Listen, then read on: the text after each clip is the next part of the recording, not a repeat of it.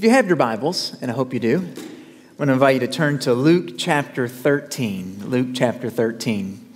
And it's been a cold week, amen? So won't you just, the person around you, front and back, we're kind of in still a little bit of don't touch me zone with COVID, but the people around you, hopefully your family or friends, won't you just kind of give them a little rub on the back and warm them up a little bit? Might just need a little warming up, a little bit. That helps. Already feeling a little better. We're continuing a series called Mic Drop. I think this is week number 5. And if you've been a part of this series so far, you know we're looking at moments in Jesus' life when he said things and did things that caused people to take notice, to stop and pay attention. A couple weeks ago, we learned of Jesus healing a woman who had the issue of blood for 12 years. And part of the healing of her was that Jesus simply walked by and she reached out and touched his garment, his robe, and immediately she was healed. But the point of that message and the point of that mic drop moment was that power went out from Jesus to someone who believed, who had been struggling for 12 years, who had spent all of her resources, all of her earnings on medical care, and there was no help. And the idea was, what were you doing 12 years ago? And could you imagine 12 years of suffering? 12 years ago was 2010. Well, that's a good decade or so. And a lot of you might remember what you were doing 10 years ago. I struggle. 12 years ago, I struggle to remember. Well, this morning, I want us to go back even a little further.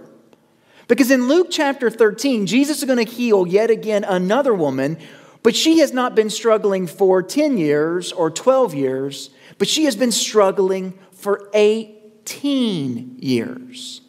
Now, what were you doing 18 years ago? Some of our young people in the room weren't even alive yet. Some of us with a little more gray hair in our head, we can't remember 18 days ago, much less 18 years ago. 18 years ago would have been 2004. George W. Bush would have been seeking his second presidential term.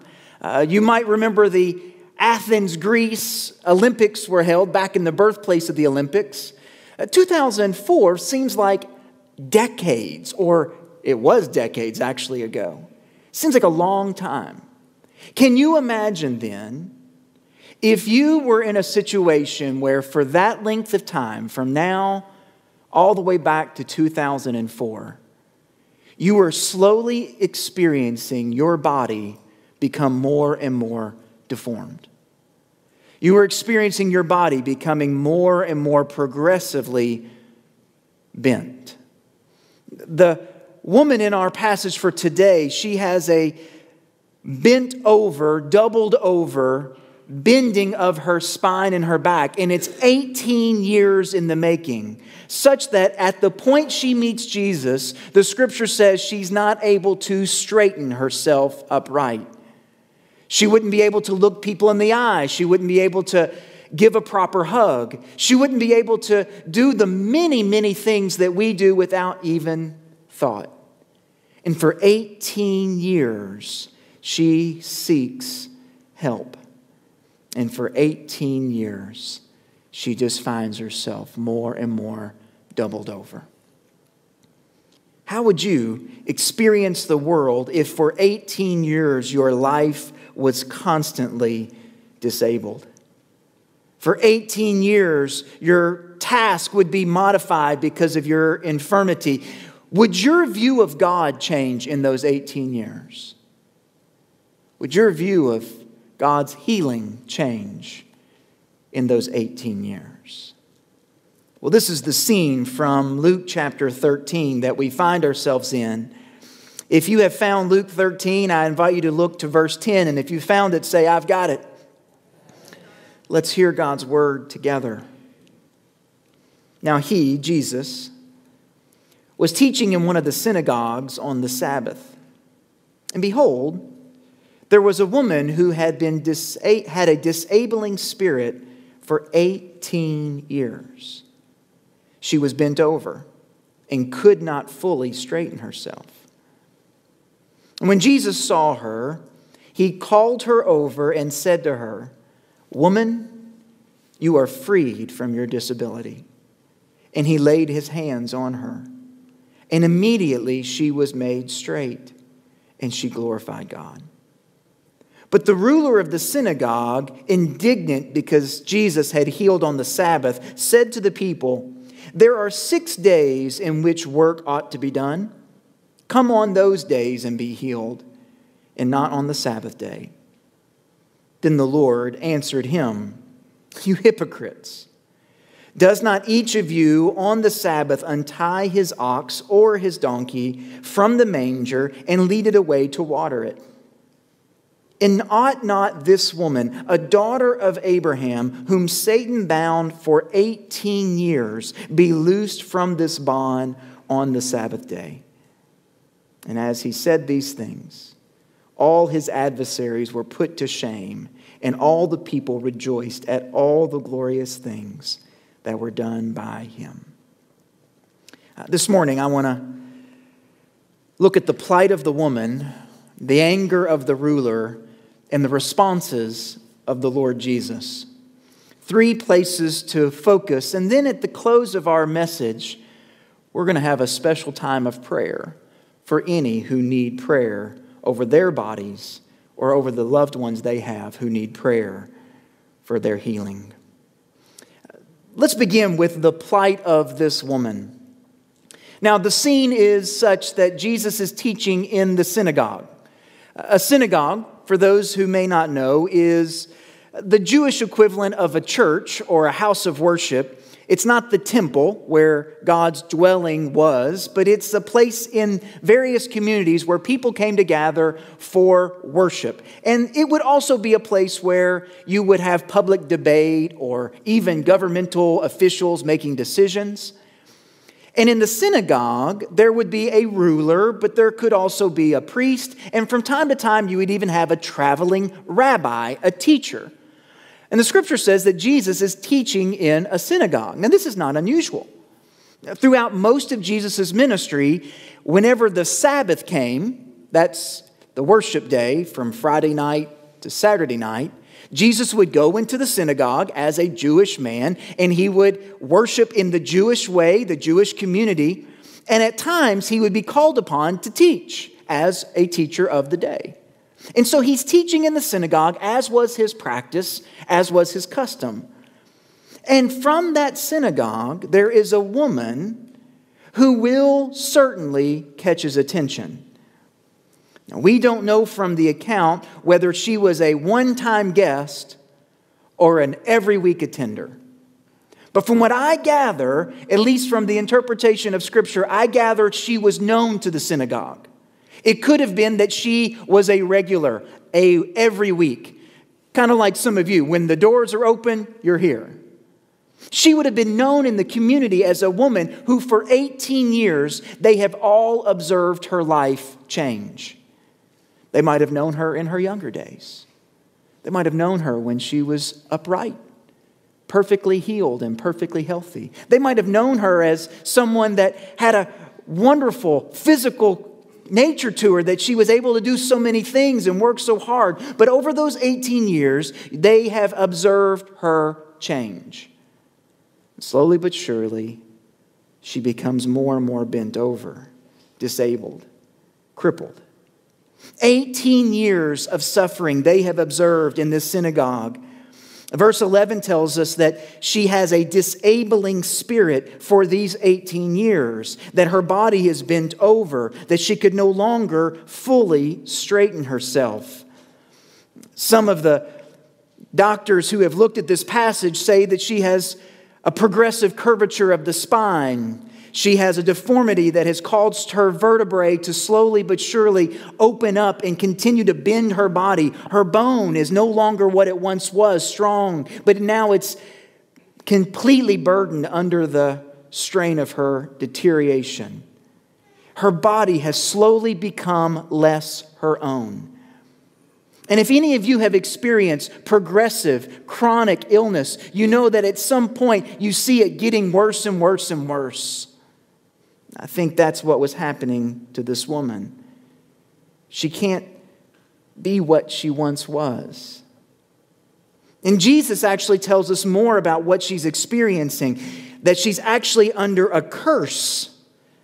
And verse 16 tells us that she, as a daughter of Abraham, has been bound by Satan for 18 years. And I don't want to dive too much into the potentiality of demonic force and demonic influence over our bodies, but Jesus is telling us straight forth, and take note, when Jesus mentions something, I believe it's true, that he is diagnosing that she has not only been physically deformed, but there is a spiritual influence that is controlling what she has in her body. That the enemy of God is binding her. That this illness has disabled her. That she is most certainly under a curse. And so the question from at least this part of the passage is why? I mean, why would she be the recipient of this satanic bond? Why would she be the recipient of this disabling spirit? Why would she be the recipient of this infirmity of 18 years, nearly 2 decades? Why? And you might ask, well, why does anybody get sick? Why does anybody suffer? Why do chronic illnesses even occur? Well, some have said, well, that must just be God's punishment. And let me just help us here, brothers and sisters. Be very cautious. Be very cautious. If you observe someone in your family or in your life or you yourself that you have gone through a physical deformity, a physical brokenness, a disabling spirit, be very cautious of putting that at the hand of God. Very rarely do we see in Scripture the God of the universe, the creator of all things, infirming people, breaking people physically. Now we have the example, of course, of the plague in Egypt, where God set forth a plague to hit all of the Egyptian people where they were covered in boils. That was certainly part of God's judgment. That's an occasion. We certainly have the occasion of Job, where God allows the enemy, Satan, to bring boils all over and sores all over Job's body. God allowed it. But we need to be very cautious and be very careful at putting God as the author of pain and suffering and disease. God, as the creator, is not punishing us with physical deformities and disease and sickness. The root of all that we experience in these mortal bodies is from the cause of sin.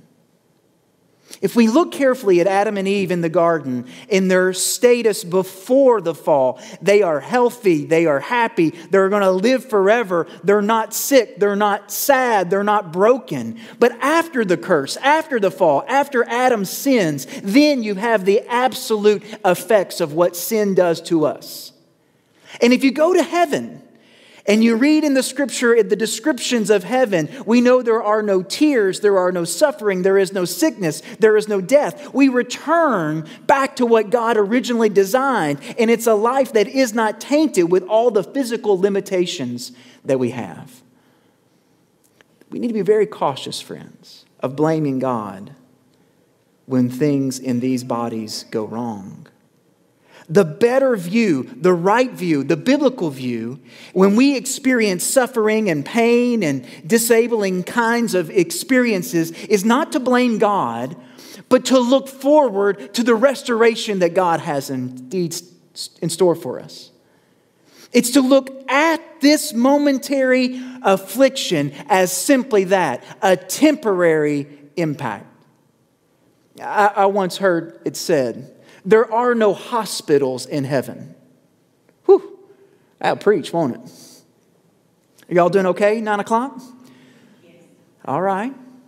There are no hospitals in heaven. There is no need for treatment. There is no need for chemo. There is no need for eyeglasses. There is no need for the kinds of things that we have to deal with on this side of heaven, because there's no hospitals in heaven, because there's no sickness in heaven. There's no illness in heaven. There's no disabling spirits in heaven. In the glorification of heaven, we are as God intended us to be.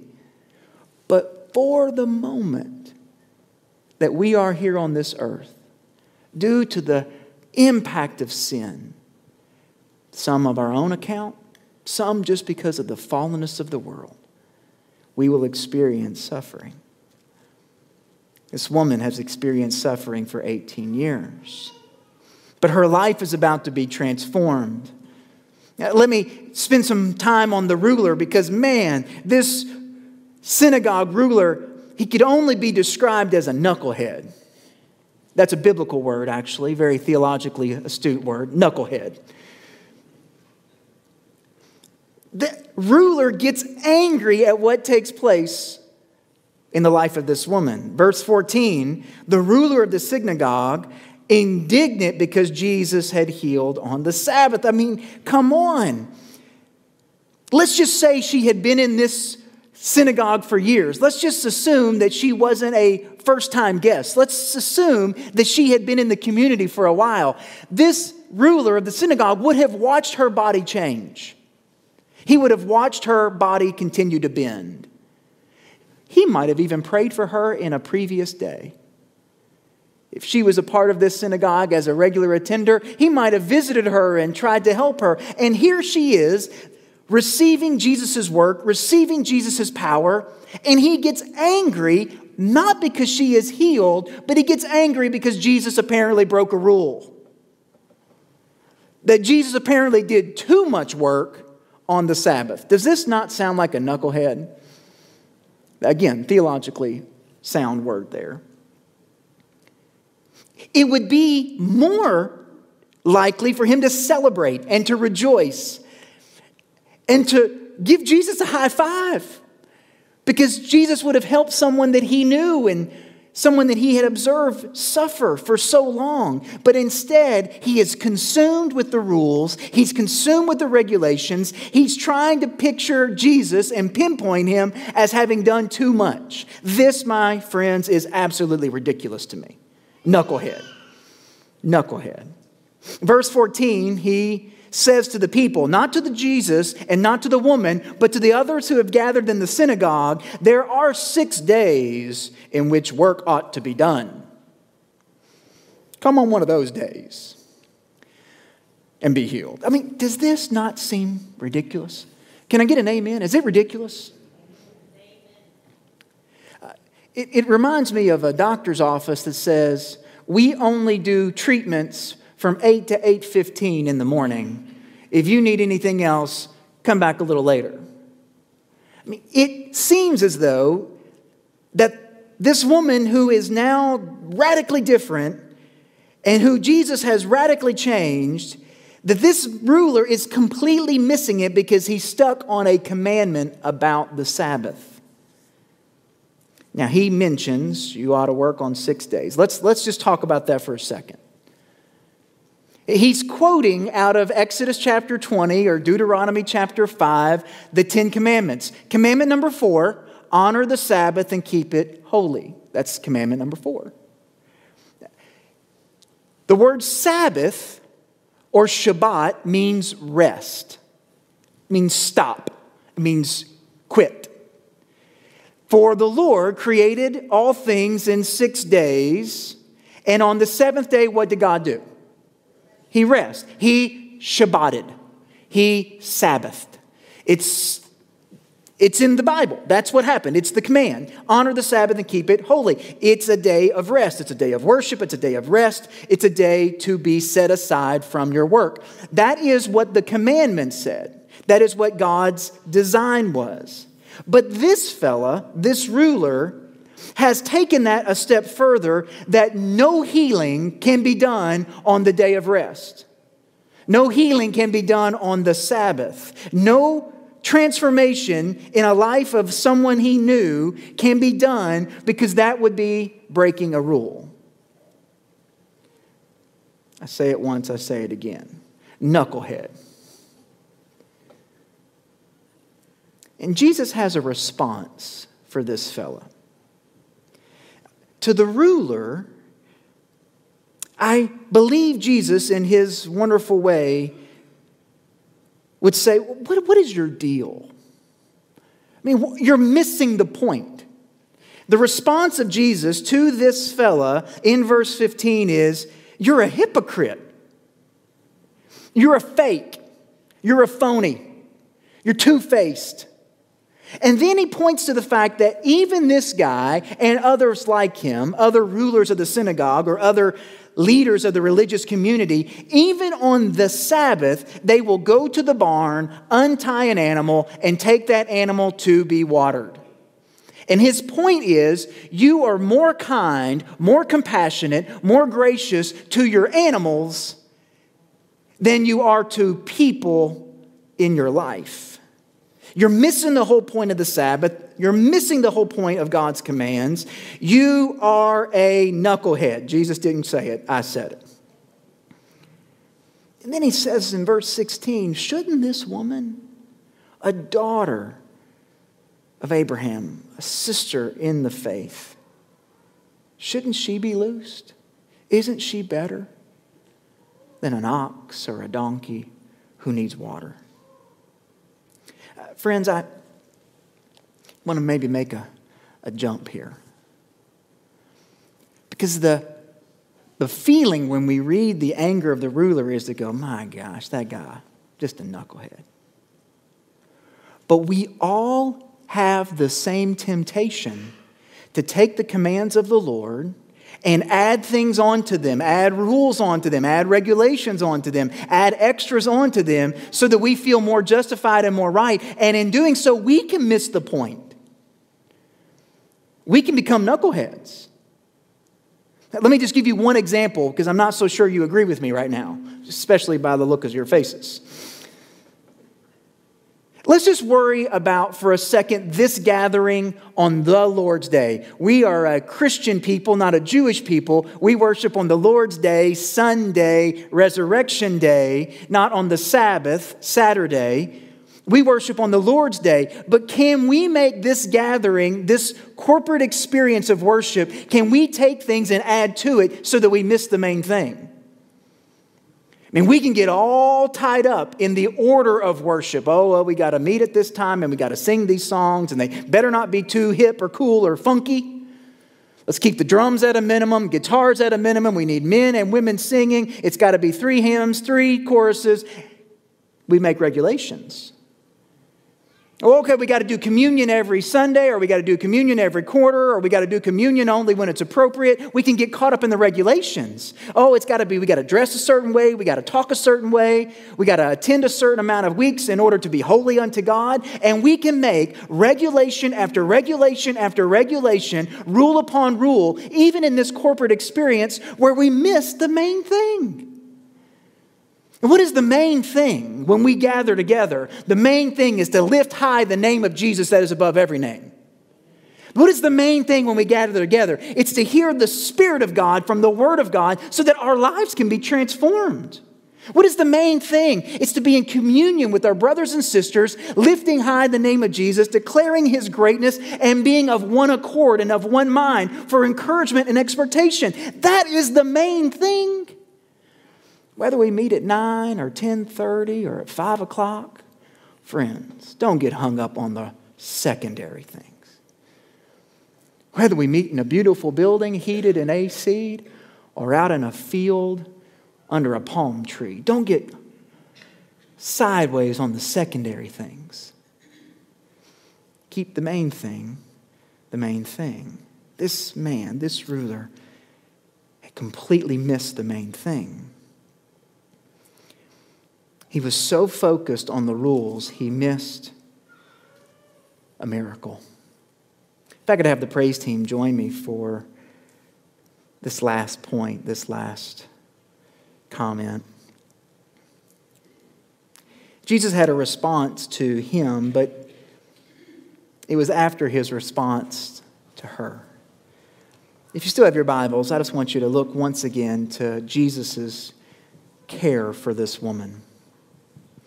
Verse 12 and 13 is the description of how she is changed. She is straightened. As you study the Word and as you study Jesus' work, pay careful attention to the manner in which He heals. Every miracle that He does, there's another expression of God's love for us embedded within it. There's an expression that only we can see when we think carefully about the steps, the method, the manner in which Jesus did life transformational things. Verse 12 says, He saw her. He saw her. She had been in that synagogue maybe many times and maybe had been overlooked or maybe had been ignored. You know, there's a side of us in humanity when we see someone who is broken, we'd rather not look. We'd rather not see. But Jesus saw her. He saw her.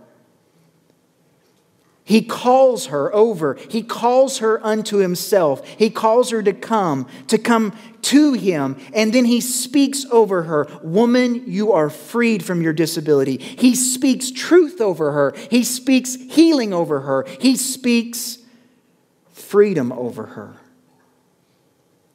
But then He also lays His hands on her back, on her body. He straightens her. Forgive me, I'm a little bit crude, but I think this is like the first example of a chiropractic adjustment in the Bible. That's what I hear, forgive me, probably not biblical.